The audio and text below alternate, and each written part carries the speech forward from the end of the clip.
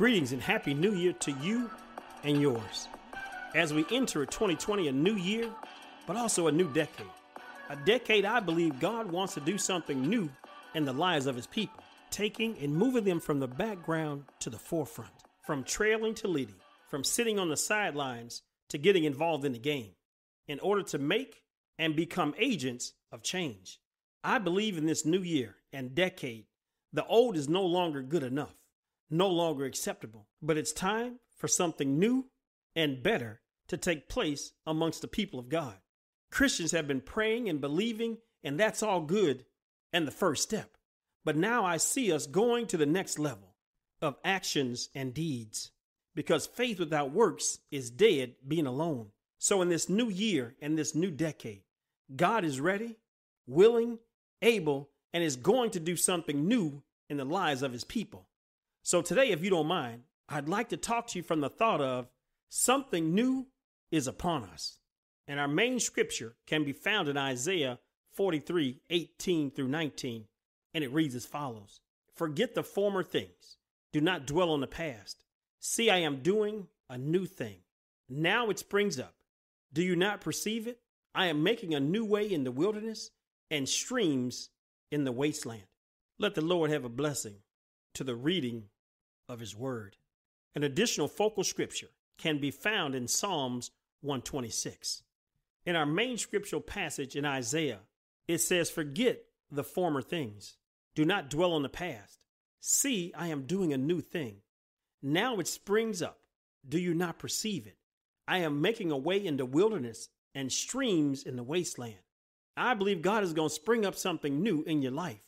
Scripture says streams in the wasteland. So what I see in the scriptural passage is God saying there's going to be streams in 2020, replacing what used to be wastelands in 2019. So what used to be struggles, hardships and hard times, lack and less, sorrows and heartaches are going to be replaced by blessings and favor and anointings and overflowing of streams in 2020. And no, in the text, he did not say a pond. He did not say a lake, but he said a stream. A stream is something that has a continuous flowing of blessings, overflow, and favor, all that in replace of dry places in your life that many Christians have been stuck in and operating from in this past year and decade. Just know, God sent me to tell you that he's about to do a new thing in your life. That's what I wanted to extrapolate from that scripture. So if you don't mind, I want to go to our focal scripture. It's one of my favorite scriptures in the Bible to show you what God is going to do new in your life in 2020 in this upcoming decade. And the scriptural passage can be found in Psalms 126, and it reads as follows. When the Lord brought back the captives to Zion, we were like men who dreamed. Our mouths were filled with laughter, our tongues with songs of joy. Then it was said among the nations, the Lord has done great things for them. The Lord has done great things for us, and we are filled with joy. Restore our fortunes, O Lord, like the streams in the Negev. Those who sow in tears will reap with songs of joy. He who goes out weeping, carrying seeds to sow, will return with songs of joy, carrying sheaves or at harvest with him. Let the Lord have a blessing to the reading of his word. If you don't mind, can you please give me 1 minute to just walk through this passage? When the Lord brought back the captive to Zion, we were like men who dreamed.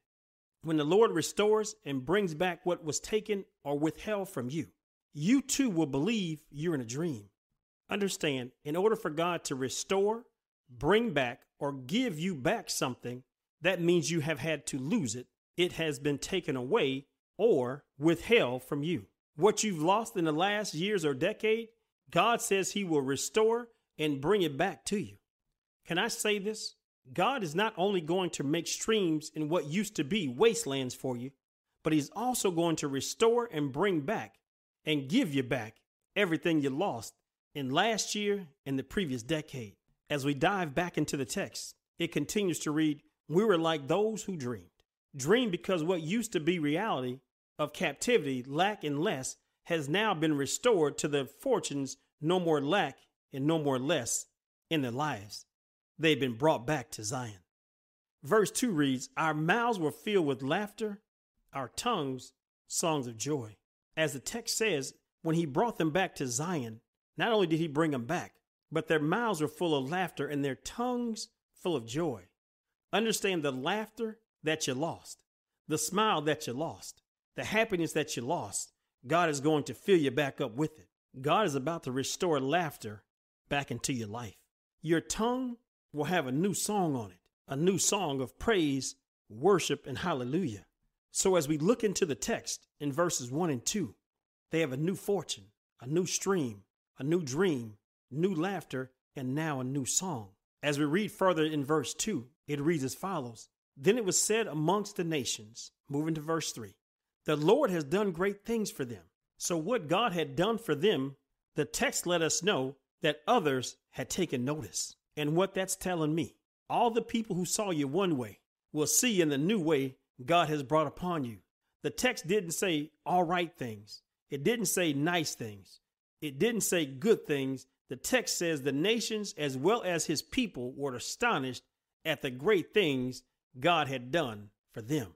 The new things God did in their lives caused others that saw them to marvel and caused them to speak about what God had done because it was so big and so ginormous.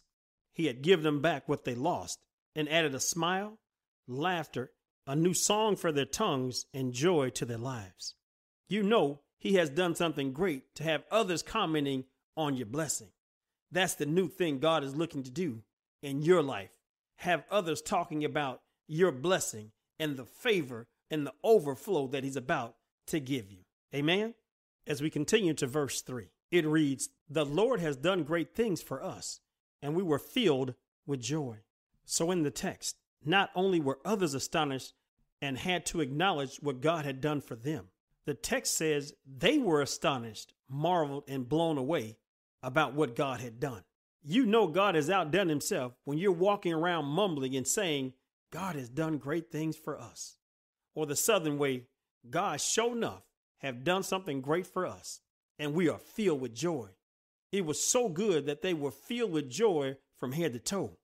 Have you been filled with that much joy, where your head's bobbing, your toe tapping, your spirit is astonished and a grin from ear to ear because what God had done for you? That's what God's going to do in 2020 in this new decade. He's going to have you tapping your toe and bobbing your head about what he's done for you, walking around your house mumbling, God has done great things for me. I can only imagine how much joy God had bestowed on them. Just remember, a new fortune, a new stream, a new dream, new laughter, a new song, new attention from the other nations, new blessings, new great things, and now a new fulfillment of joy. And that's not all. As we look back into the text and move to verse 4, it reads, restore our fortunes, Lord, like the streams in Negev. Do you understand? Streams are flowing and a steady flow of water never ending. The definition of a stream is a continuous flowing. The Lord is doing all the aforementioned things for them, and their prayers are restore our fortunes like the streams in the Negev desert river. Do you see? They are praying for streams of blessings. How many of you are praying for streams of restored fortunes from your mother's mother's mother? Years and decades of blocked or unpaid blessings, favor, and fortunes that need to be restored and brought back to you, that were taken away or withheld from your family and you by the enemy. In the text, their prayers were for streams of blessings. And that leads us right into verse 5.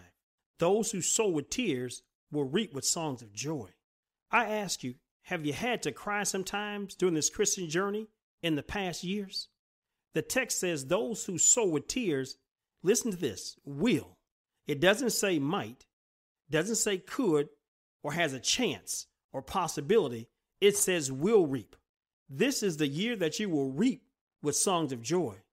So whatever has taken your joy, it will be reaped or received back, along with a new song of joy.